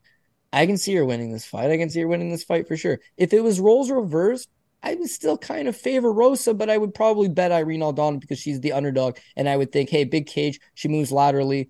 Karol Rosa will literally just stand in front of her and fight stupid-ass game plan. Why not take that plus money? Both girls can win this fight. Both girls can lose this fight. I would not feel comfortable on either side because it's not a game. You're not controlling them. You've got to have faith that they're going to put the proper game plan forward. Aldana will fight a proper game plan. It just might not matter because she doesn't have the takedown defense. Rosa will do everything in her capabilities to make this thing way tighter than it needs be. But the mixture of the volume and the wrestling, I think she squeaks it out. So dog number 2, Karol Rosa. All right, we got Cody Garbrandt. Sorry, dog number 3. Yeah, dog number 3 for me, Karol Rosa. For those keeping track at home. Yeah. We've got Cody Garbrandt taking on Brian Kelleher. Garbrandt, a minus 190 favorite. Kelleher can be had for plus 165. I mean, skill for skill. Talent for talent. Not even remotely competitive. But every Cody Garbrandt fight, Cody, the question mark always becomes, if his opponent lands, is that chin going to completely go out? I mean, I suppose against Brian Kelleher, too. If Cody Garbrandt mixes in the wrestling there, Kelleher's got a pretty nasty guillotine. I suppose that could be a slight risk. It's always the chin. It's always the chin with Garbrandt. That is the biggest concern. I see people taking the Brian Kelleher. It opened up at plus 700 Kelleher by knockout. It's already been steamed down to like plus 425. I don't think there's really any meat on the bone at plus 425 for Kelleher in that situation. Cody Garbrandt's way faster on the feet. Kelleher's not like some sort of murderous power puncher either. And we're just coming off of a fight where Garbrandt minded his P's and Q's, took on a guy who also had, some people would consider murderous power punching abilities in Trevin Jones, and minded his P's and Q's in that fight, stayed out of trouble, and showed that, like, skill for skill, these guys aren't on his level. So I don't know if I don't really agree with the Kelleher love. So now watch. He's, Kelleher's going to land one punch on Cody Garbrandt, and he's going to go full Shannon Ross and die. But no, Garbrandt for me, buddy. He's just skill for skill. I don't think this is even remotely competitive. It's literally people are taking the shot. People are going to fade Cody Garbrandt literally forever moving forward, because his chin is definitely a question, but I don't think Brian Kelleher's the guy to really cause him massive problems. So yeah, it's Garbrandt for me. What about you? Yeah, I'm going to agree. And speaking of chins, I think an apology is owed to Shannon Ross. He hit the over 1.5, and he did not get knocked out. So I think the chin checked out mighty fine, Paul Shaughnessy. He did get knocked out. No, to the body, sure, but he did not get knocked out by a shot. Whoa, he ate one overhand right and completely collapsed, like immediately off the bell against some. I was on the submission, so that's why I'm telling you that. I took him by sub because I was just like, this guy doesn't exactly have power. And sure enough, guy with like basically no TKO finishes, he's taking on Shannon Ross. It gets there for them.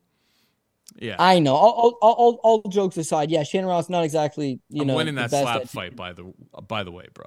Winning that you know fight. What? You're not wrong. And if it was like a game of body shots, I'm starting to think you might be able to win that one too. I'm pretty soft. Shannon Ross is just a little bit fragile. Cody Garbrandt's another one of these cases that he fights the best guys. He's lost to TJ Dillashaw. Who else has he lost to? Pedro Munoz. All right, I'll give him a pass. Kaka Franske did not look good in that fight. But that fight's at 125. You should have never gone to 125. Especially if you are chinny. Why would you cut an extra 10 pounds, dog? Just the worst decision possible. At 135, he's fast, he's slick, he's got a way superior technical boxing. Guy can't take a great shot, no doubt about it. But I think that goes back to, well, how good is Brian Kelleher? When was the last time he knocked anybody out? Hunter Azer. And people will point to that fight and be like, it's the same game plan. He got worked early, he was slower, he was getting beat up, he lost the first round, and then he chin checked him in the second. It's like, yeah, fair, but what if you don't chin check him? He's getting outworked, he's slower, and he's getting beat up. Like, the skill's not quite there. And that win, by the way, is one of 2 knockout wins he has in the UFC. A career that spanned 6 years. So yeah, you get 2 knockout wins over the last 6 years. Is he the guy that's going to go out there and knock out Cody Garbrandt? I'm not sure. Maybe if Cody fights like an idiot, like he did against Pedro Munoz. But like you said, if he minds his P's and Q's and he fights behind his jab and works the perimeter, stays at the outside, he's going to box his face off. If he wants to take him down, he could also take him down. Former state champion out of Ohio in high school. Kid can wrestle. Kid's out of a wrestling-heavy gym. Kelleher's 36. He's got a podcast. He raps a little on the side. He's hugely entertaining. But yeah, the writing's on the wall for him. He's lost his last 2 fights. He was non-competitive and finished in the first round. He looked disinterested and didn't really look like he even really wanted to be there. And honestly, man, I look at it and it's like, okay, so his last fight against Mario Batista just gets clowned. Batista takes him down twice, is just levels above him, chokes him out. Fair. Umar, okay, Umar, same thing, takes him down, levels above him. We'll give him passes though. The win over Kevin Kroom and Domingo Pilarte, both lay and pray. He lay and prayed Domingo Pilarte 3 takedowns, and he spent 12 minutes and 49 seconds on top of him of a 15-minute fight. 12:49 off 3 takedowns. Then Kevin Kroom, 6 takedowns and 6 minutes and 26 seconds of top game. That's how he's winning, man. He either snatches up a guillotine or he tries to lay and pray Domingo Pilarte and Kevin Kroom. Well, I'll tell you something. Those guys are the type of guys that you may be able to get away with lay and praying. They're not going to hold Cody Garbrandt down, out wrestle him soundly for 15 minutes. What's the game? What's the real game plan? Chin check him. That's what everyone keeps saying. Just be tougher. Just be tougher than Cody Garbrandt. Well, they don't like Cody Garbrandt. We don't like him. I get it. I get it. I don't like Ian Gary. I'm not betting on Ian Gary. It has nothing to do with the personality. People don't like Cody Garbrandt. They just assume a small breeze of wind is going to KO the guy. They assume he can't take a punch. They don't like his personality. They don't like his character. That's fine. It doesn't take away from the facts that he's literally better than Brian Kelleher in every aspect of martial arts other than durability. Kelleher has that advantage. So, yeah, I guess some people would attack the Kelleher by knockout prop. I would be looking for the Garbrandt. I want to say by decision because I like Kelleher, and I think Garbrandt minds his P's and Q's and fights a smart fight. But you mentioned earlier in the podcast, it's like the guy's not a quitter. He's not looking for the door, but the door finds him. Brian Kelleher, dude, the door finds him and smacks him right in the ass all the time. So I have a feeling that Garbrandt might be able to finish this thing inside the distance, and therefore there's no real prop I like on it either. So money line's not great because you're going to be worried about him potentially getting chin checked. People will tell you time and time again. And the props, I don't really love them because him at his best and Kelleher mid-level or at his worst, he's getting finished. Kelleher at his best, Garbrandt at his best. This thing goes 15, I think. Just don't know if they're going to be at their best. So having trouble putting any confidence behind it. But the pick, just like you, is going to be no love Cody Garbrandt. All right, we got Casey O'Neill taking on Ariane Lipski. O'Neill is a minus 190 favorite. Lipski can be had for plus 165. Who you got? Yeah, I guess you could CF dot model it again. I don't feel as comfortable about this one. I feel like Casey O'Neill probably finds a way to get the job done. Lipski, again, she's had a real nice little career turnaround. She's the KSW champ, highest point of the mountain, solid little wins in KSW. I mean, future UFC competition. And then just fans out. Now, the last 2 fights she's been at American Top Team, she's looked way better, no doubt about it. We can talk about that all day and night. Starts off with the JJ Aldrich fight, looked a lot better. Melissa Gatto looked a lot better. Looking at both those fights, she is a plus 280 underdog against JJ Aldrich, and she won. And then she was a plus 190 underdog against Melissa Gatto, and she won. I have reason to believe that if you're getting a good price on this, she has a chance to win. In terms of the striking goes, she is the violence queen. She does land some nasty little elbows. She does have some tight little Muay Thai. I don't love her as an elite level striker, but she's certainly competent in the striking. It's the ability to stuff takedowns and keep the fight standing. O'Neill, meanwhile, yeah, I like her. She's a go-getter. She stays in your face. She's aggressive. Against low-level competition, she'll rack up takedowns. Against high-level she hasn't even fought really high-level competition. Against mid-level competition, more volume, less on the takedowns. She got taken down twice herself by Roxanne Modafferi, landed 270 significant strikes, and won a split decision. I don't know why it was a split, but still, somebody in this universe thought she lost the fight because it's pitter-patter. There's no real big snapping power on it, right? And the takedowns, if you're not mixing it in and spending time on top, you're leaving it subjective. And then in that last fight against Jennifer Maia, I could tell you straight up, flim-flam striking and volume is not going to get it done against a girl that fought for a world title, who comes from shoot to box, who's flat-footed and plodding, but moves forward and can eat one hell of a punch. So the game plan should be take her down. And yet she makes no attempt to take the fight to the ground, as if she doesn't want to go to the ground with Jennifer Maia, who's also a BJJ black belt. So there was hesitancy to me there. It's like, where is she most comfortable? On the ground, whereas that's where she looked comfortable early in her career. And now she's switched to striking mode where she's trying to strike with everybody. There's like a little bit of problem in getting comfortable. And she's been in Vegas now. I don't think she's fully comfortable with Extreme Couture yet. She's getting there. She's putting the work in, but it's just like everything takes time, 26 takes time. They've thrown her in there against tough competition because she's pretty and she's marketable and she talks an excellent game, but she needs nurturing and just being built up. Lipsky was in the same problem. They gave her tough matchups because they thought she was a little more advanced than she was. She had to get the losses. She had to get the setbacks. She's come back as a better version of herself. So when I look at minus 190, that's the issue. It's not that I don't think O'Neal can win. It's just she's a damn near 2-1 favorite over somebody that could very easily keep this fight standing and give her a competitive striking battle. Women's MMA, probably going to be tight, probably going to be competitive, probably going to go 15 minutes. If that's the case, why would I pay minus 190 for one competitor? I don't know. Now, as I say this, it's like, all right, kid, pull the trigger on the dog pick. Lipsky's come twice as an underdog, and we've hit one of them. We hit the Gatto fight anyways. I didn't have the Aldrich fight. I hit the Gatto fight anyways. Why not keep the train rolling? I go back to the takedowns. I really do. Like, O'Neal, come on, dude. Who's coaching her? Look her in the eye. Look at the game tape. There is a clear path of victory here. You need to go and you need to follow it. And if she doesn't follow the takedowns, which is fine, I guess, the plan B, which is just swarm her with volume, I don't mind it either. Because Jennifer Maia, she got outstruck, she got beat, but she landed 137. The fight before that with Roxanne Modafferi, I lied when I said 270. 229. That's still pretty impressive. Her fight with Shevchenko, yeah, I guess it was only 52 through, not even 2 rounds. She could put up that big volume. Lipsky's not. She put up 101 against JJ Aldrich. That's a career high. Everything else has been fairly low. If you can take her down, neutralize her when you are standing, swarm her, probably end up getting a points victory. So I'm going to end up going with O'Neal by decision. Yeah, just don't feel super confident about it because Lipsky's, she's a live underdog, no doubt. I think Lipsky's made some pretty serious improvements since getting absolutely mollywopped by my girl Cab. Last 2 times out there. I mean, it feels like all of the skills. Maybe she started like really, really taking it seriously. I don't know. I don't know what goes on behind the curtain or whatever, but the JJ Aldrich fight, 101 significant strikes mixed in the takedowns, probably her most complete performance. Melissa Gatto, it was a split decision win, but like Gatto is a very, very physical, strong, decent opponent. Like she was a big underdog in that spot. Gatto went 0 for 7 on takedowns in that fight too. So it's like not like she wasn't trying to get her down. Just Lipsky's takedown defense has improved. Casey O'Neal lost the takedown game against Roxanne Modafferi 2-0. Sure, she put up 200 significant strikes, but it's like there really isn't much behind those strikes.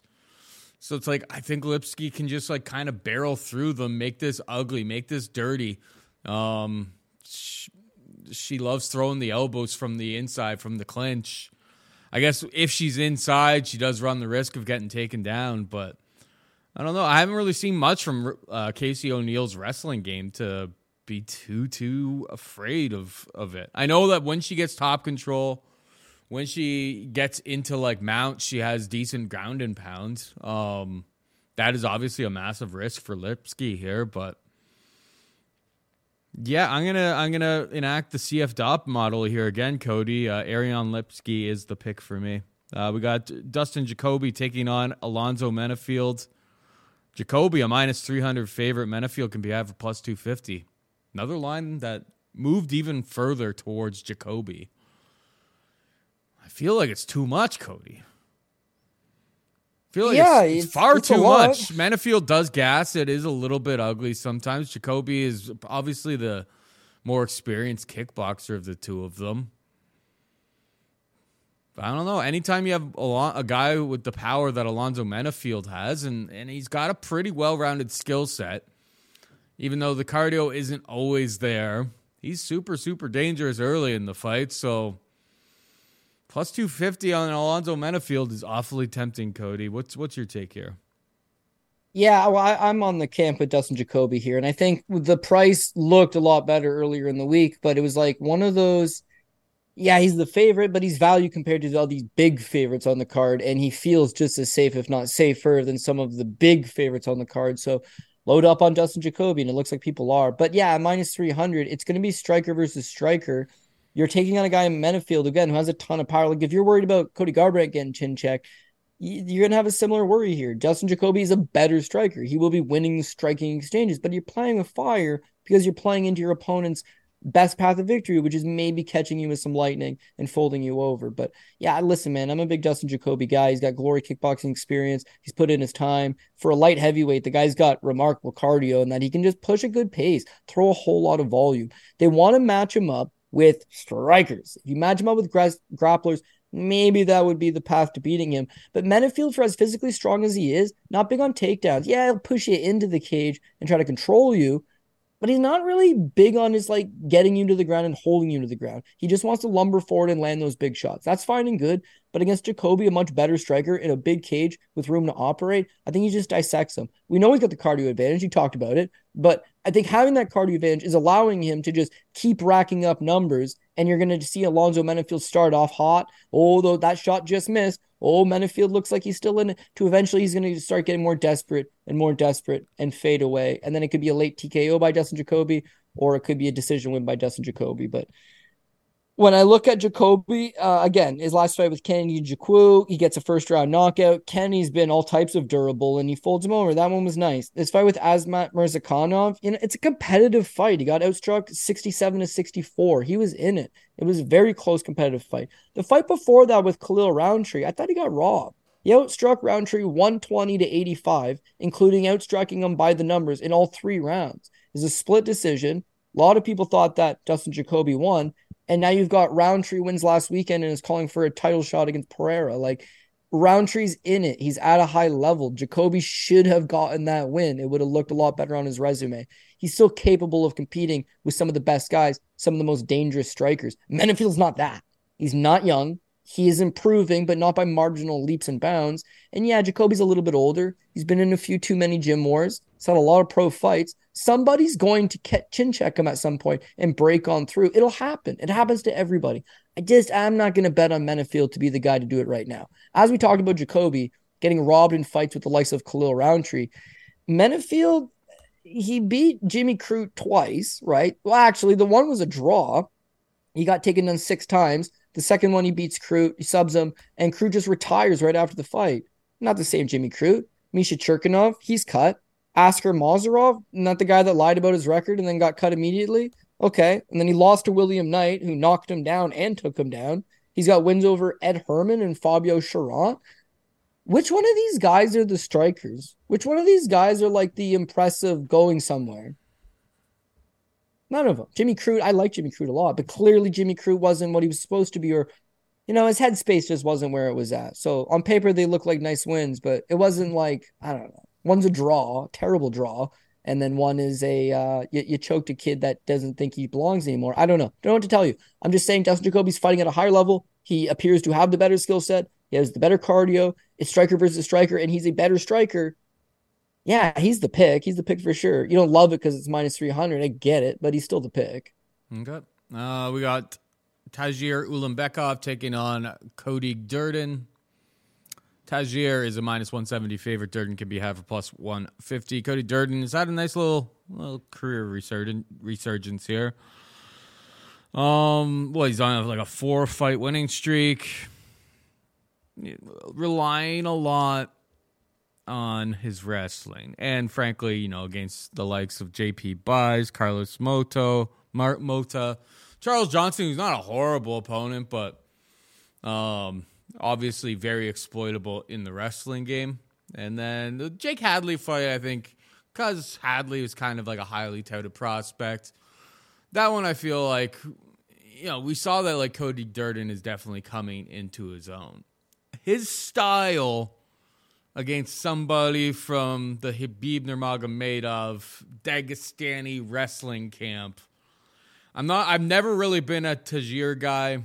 On this show, I've always said that like he seems to lack like a lot of the strength and athleticism that Islam Makhachev and Habib and Umar seem to have in their game. Tagir's a little bit skinny, doesn't seem to be able to absolutely completely dominate guys in a lot of positions. I guess the Tim Elliott fight is where that got exploited. I just think the way that Cody Durden wins fights is going to be difficult in this stylistic matchup. So I'm going to go with Tagir to get the job done here. What about you? Yeah, I hate myself for saying this, but I'm gonna take Cody Durden. Interesting. I know. Might as well make a Cody and Cody parlay this weekend because I think they're both gonna get the job done. But with Durden, like I never bet on him, and he's on a 4-fight winning streak. So like clearly he's not my guy. Now I'm jumping on him. Chances are he's gonna look absolutely atrocious. But like if you're gonna get underdog money on him, he's a live underdog to go out there and get the job done. Now, this one pains me because not only do I not particularly care for Cody Durden, I really like Tagir Ulanbekov. This my boy. But this is why this is the exact fight that normally costs me a ton of money. I'm too high on one kid who's not even a Russian prospect. He's a 33-year-old, body's banged up to bits, flyweight, taking on a guy that I don't care for, but he's a big, strong former state champion wrestler who's coming into his own. I go too high on Ulanbekov and I get crushed.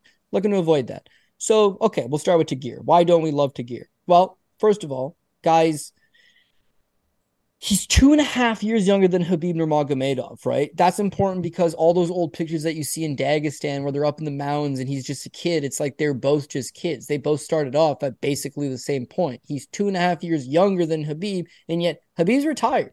Khabib's been retired for 3 years. So Ulanbekov isn't this next generation, this next wave. He's 33 years old, man. He's already gotten to that point. I don't know that he's necessarily making any of these huge improvements. What you see is, in fact, what you get. And when you see him fight in Russia, he's just takedowns and scrambles and cardio and bam, bam, bam. They're not even drug testing over there. Comes over to America and he gets Bruno Silva. He's a big favorite over Bruno Silva. I load up on him. I love the kid. He's minus 500 favorite. Okay.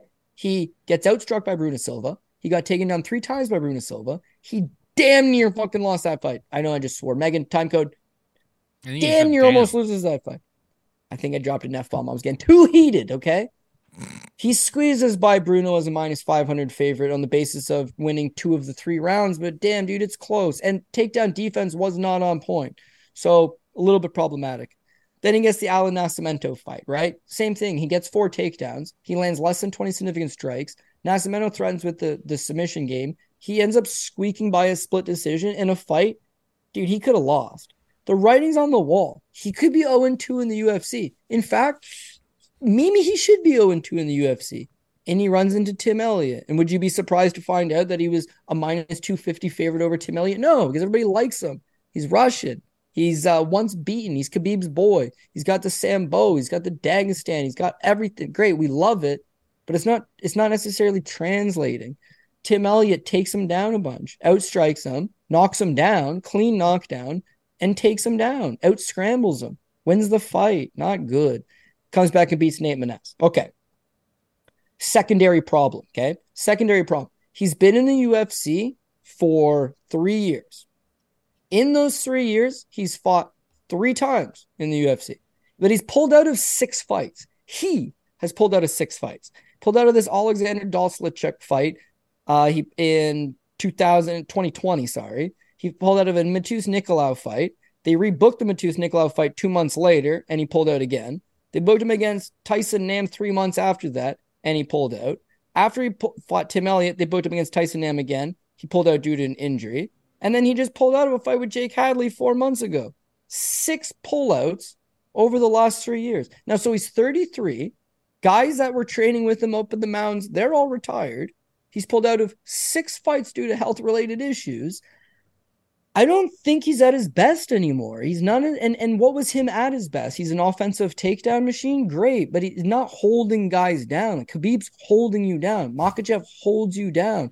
Khamzat Chimaev holds you down. This guy's taking you down, and then almost certainly they scramble back up to their feet. So it's a big problematic. The thing is, though, is that his takedown defense is not matching the offense. He's there to get taken down. Bruno Silva's taking him down.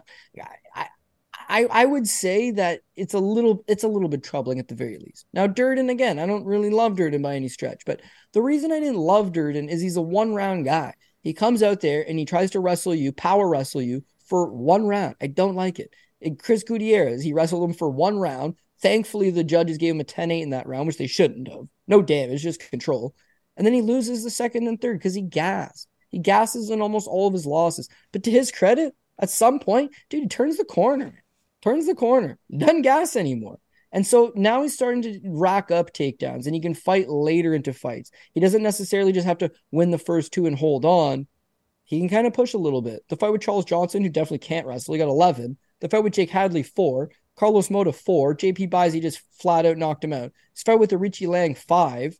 He's racking them up, man. He's chain wrestling him. He's strong. His striking is starting to get not good, but serviceable. That Ulanbekov's not just going to blow the brakes off him standing. I mean, Makayev did, I suppose, but not likely. I think his striking's good enough to keep him in the exchanges. But Ulanbekov has been tiring. Ulanbekov normally likes to have his way. And if you put an old-fashioned grind right back on him, guy's body's not where it should be. Guy's pulled out of 6 fights over the last 3 years, all due to health complications or injuries. Like, live underdog Cody Durden. Now, last but not least, because we're talking about Ulanbekov health issues, Durden actually pulled out of his last fight against Bruno Silva, of all people. He wasn't medically cleared, but I think that had to do with more he got a suspension after the Hadley fight, and he had accepted this fight on a quick turnaround and then couldn't get cleared. So I don't think he's banged up. I don't think he's got like any major health issue. Dan Levy might know. He's boys with him. Just give my boy Dan Levy a shout. But outside of that, like, yeah, I think live underdog Cody Durden squeaks this one out. If you're real greasy, if you're the greasy type of bettor, I think a split decision on either side. And someone's going to win this fight, but I think it's going to be one of those super greasy, tight. They're going to exchange takedowns. They're going to exchange scrambles. They're going to exchange some shots. They're both going to get gassed out, but the crowd's going to be chanting USA the entire time. And Cody Durden's going to squeak out a split decision. Trust me, dude, when I was in Nashville against the Hadley fight, they were hot for him. He's from Georgia. It was in Tennessee. I get it, but he feeds off the crowd, dude. The guy rises to the occasion. So I'm going to say Cody Durden will be underdog number 4 for me. Card's going to be in Vegas. Crowds suck there, let's be honest. Yeah, but at least it's not the Apex. This is a nice looking better card. It's a better situation than the Apex, but it's like any Vegas card. It's like they're at the slot machine. They're at the one-arm bandit, you know, throwing their all of their cash in there. It's I don't know. I wouldn't factor in the crowd at a Vegas card all that much for being too much influence, particularly on the early prelims. It just they get fights all the time. They just don't care. That's how it is. Yeah, I went to Rosie's last fight against Amanda Nunes. Cody Garbrandt was on that card too, actually. It's Dominic Cruz. Anyways, it was in Vegas, T-Mobile. I think it was the first UFC card in the T-Mobile. And it was New Year's Eve. So there's people from out of town that wouldn't normally be there. And it was a dead crowd. You're not wrong. It wasn't a great crowd. That's New Year's Eve. I know that's New Year's Eve. This is like mid-December. 2 weeks before. Everyone's going on vacation in a couple of weeks. Like, it's going to be... There's people there. They just don't get excited. The main card will be lit. Like, that's just how it is in Vegas. But, like, the early prelims, like, I went to, like, 15 events. That's an absolute overstatement. But I went for, like, 5 straight years. I would go for, like, International Fight Week. I've been to... Because they used to do like 2 all that stuff down there, they used too. to do, like, 2 or 3 events during International Fight Week back in the day. They would do... Like they would have the pay-per-view, and then like the following day they would have like the finale for like the Ultimate Fighter. Dude, I saw like BJ Penn. I saw BJ Penn. You watched the first death in MMA, man. Oh my god, BJ Penn versus Frankie Edgar 3. Oh, that was rough. And like like a super nasty hangover. It was on like a Sunday. It was a very strange setup. But yeah, long story short. The early prelims of those cards, maybe it's different at T-Mobile. In fairness, like I was, it was at like the MGM Grand, like when they used to hold it in that venue. Maybe it's a little bit better. I don't know, but yeah, the early prelims of all of those cards was like kind of pathetic. Like nobody except for like me and like Kent Carter were like there for like the deep prelims. Lost a whole bunch of money on Scoggins one year on the deep prelims there. That was a trend that continued over the course of Justin Scoggins' career. But I digress. We move on. We've got Andre Touchy-Feely taking on Lucas Almeida, minus 170 for Feely, plus 150 for Almeida. Who you got? Yeah, I'm going to keep this one simple. I'm going to go with Feely. Again, one of these don't love it. And it just comes down to Feely's a 50-50 guy, man. When he's on, he is on. He's capable of hanging with some of the better guys. When he's not on... Boy, oh boy, he's not on. Largely inconsistent. And inconsistency is the name of the game. Since his UFC debut 10 years ago, he's never rallied off more than 2 in a row. It's win 1, lose 1, win 2, or win 2, lose 2, win 1, lose 1, no contest, lose 1, win 1, lose 1. It's always just been largely very much dealing with those inconsistencies. He's getting a little bit older. I don't know that he ever really got to that level that he's supposed to be at. And his wins, I mean, I guess outside of Bill Algeo, he's got nice wins. Charles Jourdain, Bill Algeo, Shayman Marias. Then the losses, they're step ups. They're tough guys. Like, he's been a good gatekeeper type guy, but he's slowly just fallen into that role where he's a gatekeeper type guy. When I look at Lucas Almeida, there's nothing super impressive about him. He's a banger, no doubt about it. He gave an okay account of himself on the Contender Series against Daniel Zellhuber. He beat Michael Trezano, dog walked him the entire time, did a good job, scored 2 knockdowns in that fight, but he's super hittable, okay? He walks on a straight line, linearly right at you. He's there to get hit all day. And Trezano knocked him down. Trezano was having some success. He just can't handle the heat of this guy coming forward. Trezano never tried to take him down.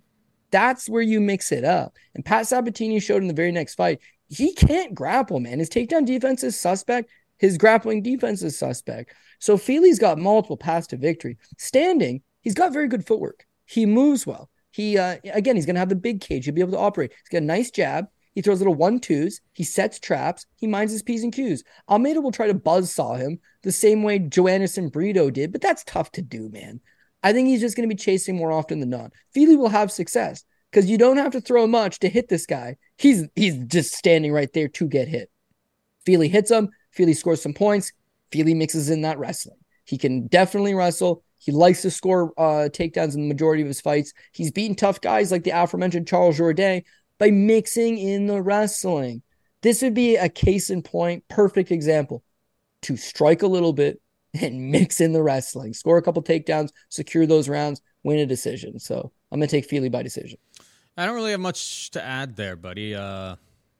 You bring up a lot of good points. I think he does have, he's very, very well-versed at this point. We've kind of seen Andre Feely grow up in front of us. He's taken his licks. He's been the ups and the downs, but he's become a pretty well-rounded fighter and taken on much harder competition over the course of his career than Almeida. Can't hurt that, his buddy Josh Emmett is on this card as well. I'm sure that they put in a lot of time together getting ready for Saturday night as well. So all engines, hopefully, in theory, are firing at Team Alpha Male. Feely is the pick for me as well. We got Martin Budai taking on Shamil Gaziev. Martin Budai is a minus 140 favorite. Gaziev can be had for plus 120. Who you got? I'm going to go with Martin Budai. Shamil Gaziev, again, one of these guys that on paper, it looks good. He's from Dagestan. He knows how to wrestle. He's 260 pounds. He's got a 70-inch long reach. He's actually beaten a couple decent guys in the regional scene, and he's undefeated. What's there not to like about this guy? But Gaziev could very well be Shamil Gaziev. I don't think he's got a cardio. I don't think he's got a gas tank at all. And so mostly beats guys fairly early. You saw him in the Contender Series against Greg Velasco. Velasco's not very good. I don't rate him. Subs him in the first round. Win over Darko Stosic, one fight before. Stosic fought in the UFC. Stosic is a former KSW standout. Not bad, but Stosic's not a heavyweight, dude. He's 5'9". I don't know. Just again, they're wins that don't look bad on paper, but I don't know that it is applicable to this fight with Martin Budai. It's that fight with Kirill Komolov, right? Aries FC 7. It's only a year ago.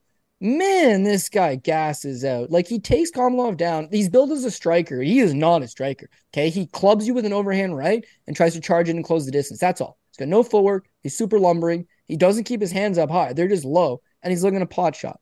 But he gets a takedown over a tall, long, rangy kickboxer fair. Second round, he's gassed, man. He gets caught in a Kimura. He gives up position. He loses the second round. He gets a takedown late in it, but he's just running on fumes. And in the third round, he is, again, running on fumes, getting chopped up, holds him up against the cage. It's a bad fight. And to me, that's what he looks like when you get him out of the first round. Most guys don't get him out of the first round because he's fighting, I don't want to call them putzes, but 1-1 guys, 2-0 guys that are not ready to take on a 260-pound Dagestan wrestling champion. But it sounds better than it is. He's not that good, man. His wrestling's not that good. His striking's not that good. Striking's actually bad. We'll call it bad. And his cardio's not quite there. So So what? He beat Greg Velasco first round rear naked choke. Like, is he going to choke out Budai in the first round? I'll tell you something. He better hope he does, because if he doesn't, Martin Budai going to beat on him. So I got Budai pre-fight flop. I also think Budai maybe live after round one if he loses the first round, but he's still there. But one thing I'll give him is that he's walking around at like 280 pounds. He's 6'4", 280, cuts down to 266. He's got cardio, man. The guy can fight. The guy largely relies on cage control. He's got some decent volume. He can push a pace. And I like what he brings to the table in terms of he is a mid to low level heavyweight, but he's got the gas tank. He's got the ability to kind of swarm on some of these guys. He didn't look great in his debut against Lucas Berchowski. Sorry, the second fight against Lucas Berchowski. Should have lost that fight. He maybe should have lost that fight on the basis of he got outstruck almost 2-1. But he was just holding him up against. Let's be honest. Well, he was holding him up against the cage, sure. And then he fights Jake Collier, another close decision, but he lands 98 significant strikes. And then his last fight against Josh Parisian, he gets an early, easy money takedown early in the first, sets up a Kimura. He landed 42 significant strikes in 4 minutes and 11 seconds of action. Less than one round, he's gonna eclipse 50 significant strikes in the first round alone, and it didn't look like he was even breaking a sweat. He's a big boy, and to fight him is going to tax you, because what's the game plan? To try to take him down? To try to clinch with him? He loves the clinch. He loves just hanging out in the clinch. So where's Gaziev going to thrive in this fight? If he doesn't take him down, he's going to hang in the clinch and he's going to gas. If he doesn't take him down, he will die trying. And if he's forced to strike with him for any period of time, it's not going to go good for him. Try to club him a few times here and there, but he's going to be fighting with his hands low, huffing and puffing, hoping to get some desperation takedowns. If he does complete the takedown fair, it's going to be Martin Budai's opportunity, or it's up to him to work his way back up. But if he does work his way back up, if Gaziev does get the takedown, all of this is tiring, dude. You want to throw around a 280-pound guy, 6'4"? Is this a 15-minute type of game plan? Or is this the kind of thing that you've been able to get away with for 4 minutes on the regional scene? Yeah, I think so. In a fight that he's likely going to get stretched, I don't see it going good for him. So I got Budai to take him out down the stretch, probably by TKO or a sloppy decision. But in both scenarios, tight for the first round, and then you'll start to see Martin Budai pull away and hopefully secure the victory. So I will go with him slight favorite status. I think Budai sucks, man. I wouldn't bet him. Maybe he does. I wouldn't bet him as a favorite, man. Like those fights that he's had in the UFC, I bet. In full disclosure, I bet Gaziev plus 135 before it moved to like plus 115. But like Budai is scraping by the bottom of the barrel. I mean, I guess he did get the first round finish against Parisian. The Collier fight. Well, that's bottom of the barrel. That is absolute bottom of the barrel. Lying. The Collier fight was incredibly competitive. A lot of people thought Jake Collier should have won that fight. Incredible low volume against Barnett, where he had all of the physical advantages humanly possible in that fight. Height, reach, everything. Wasn't able to put away Chris Barnett. Like, I really don't think that this is some sort of high-level competitor. And then the Brzeski fight, frankly, he really should have lost that fight. Like, he got doubled up on significant strikes, and that's an undersized heavyweight in Lucas Brzeski, who, frankly, after that fight has gotten not very good. Dog walked and absolutely dominated. So it's like, I don't know. Gaziev is in the gym with Cyril Gahn, one of his main training partners. I mean, maybe he should do a better job of teaching Gahn how to wrestle, because that hasn't really all come together. So there's probably a little bit of truth to that like maybe this guy's not all that, I suppose. But I don't know. It's one of the, for me, I looked at it and I say these guys kind of both look like bottom level heavyweights. I had plus 136, I believe. I took the underdog just because, in fairness to Gaziev, and I know nobody's really taken Martin Budai down, but go through that list of opponents that he's had, and just like nobody's really tried to take him down. So we'll see if he's able to stop that first takedown. If he isn't, it could be Gaziev all day. So finally, we got Randy Brown taking on Muslim Salikov. Randy Brown a minus 260 favorite. Salikov can be half plus 220. Who you got? Yeah, I'm gonna rifle through this one, hit you with the PRP, and then get out of here. Mm-hmm. But yeah, I mean, honestly, I tend to favor Randy Brown. I actually like the guy. He's very long. He's figured out how to use that length, use that jab. I wouldn't say he's a huge volume guy, but he's capable of being a volume guy. Against Jared Gooding, he landed 115. That's probably his best performance. Against Chaos Williams, 93. Plays the perimeter, works better when you give him the big cage, which he'll have to work with. And again, he's just leg kicks, jabs. Good work rate, stays out of harm's way. Ground game has definitely evolved. He is a capable grappler. It's just you don't want to throw him into like the deep end of talent. You know, he got smoked by Jack Maddalena. Those guys will beat him. Jared Gooden, solid. Chaos Williams, decent. Francisco Trinaldo, ageless wonder of the world. Wellington Turman, trash. But he's capable of hanging with that mid to upper mid level range of guys. Muslim Salikov, meanwhile, he's the Kung Fu King. The guy's got crazy knockouts. He'll spin, he'll land. The fact is that he's 40 years old and that explosiveness is slowing down. It's diminished. He doesn't have the volume. It's quite simple as that. All of his fights in the UFC generally finishes. But even when they go 15 minutes, 63 significant strikes against Leonardo Staropoli. Actually had to rely on his wrestling in that fight because he was tired. His fight with Zaleski dos Santos, split decision, he had landed 40. His fight with Trinaldo went the distance. He landed 62. That's his career high, 62. I don't think it's going to get him done here. His last fight with Nicholas Dalby is a classic example. He starts off well. He's got those flashy strikes. I scored the first round for Muslim Salikov. I think a lot of people scored the first round for Muslim Salikov.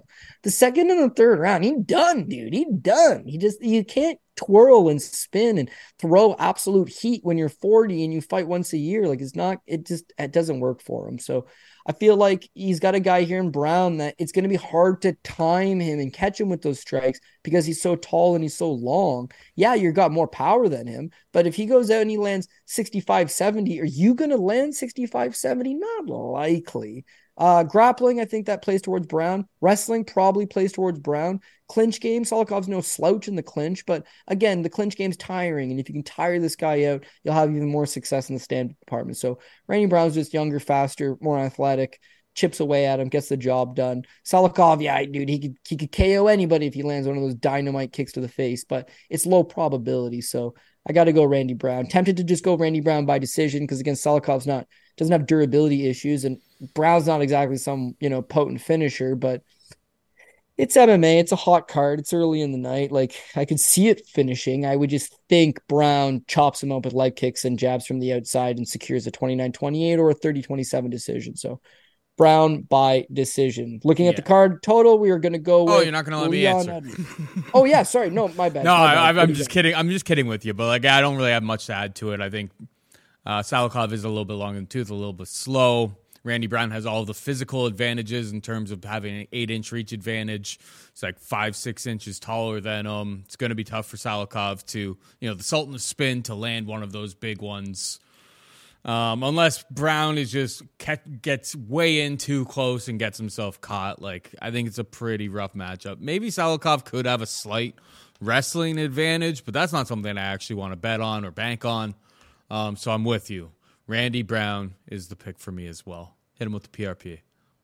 All right, it's a greasy PRP this week. We're going with Leon Edwards. We're going with Brandon Royval, dog number 1. Shavkat Rakhmonov, Paddy Pimblett, Vincente Luque, dog number 2. Bryce Mitchell, Carol Rosa, dog number 3. Cody Garbrandt, Casey O'Neill. I could flip on that one, but we'll wait until weigh-ins. Justin Jacoby, Cody Durden, dog number 4. Andre Feely, Martin Budai, Randy Brown. Again, I think weigh-ins are going to be telling for a couple of the fighters on this card, so definitely want to watch it. And there's some greasy ones up and down. If there was a fight next week, I'd offer you a shoey bet on Budai Gaziev, but if we do a holiday episode, great. If we end up missing it, then what am I going to wait till the new year, 3 weeks from now for shoey? I don't know. But it's a bad shoey position that we're in right now. It's a bad I considered it for that exact fight as well, but we'll totally. I mean, we came into this week's episode almost forgetting, and the fight card was last week, so we're getting old and forgetful. It's been a long year. Yeah, it's been a long year. It's been a grind. But again, there's one more episode, 14 fights. Let's go out there and hopefully make the best of it. So I got some making up to do from last weekend. Oof, so bad. But again, this is my last chance of 2023, so hopefully I can go out on a high note. Yes, sir. All right, that is it for us this week. Hope you enjoyed the show. For producer Megan and Cody Saftik, I'm Paul Shaughnessy saying goodbye. Good luck. ow, ow, ow.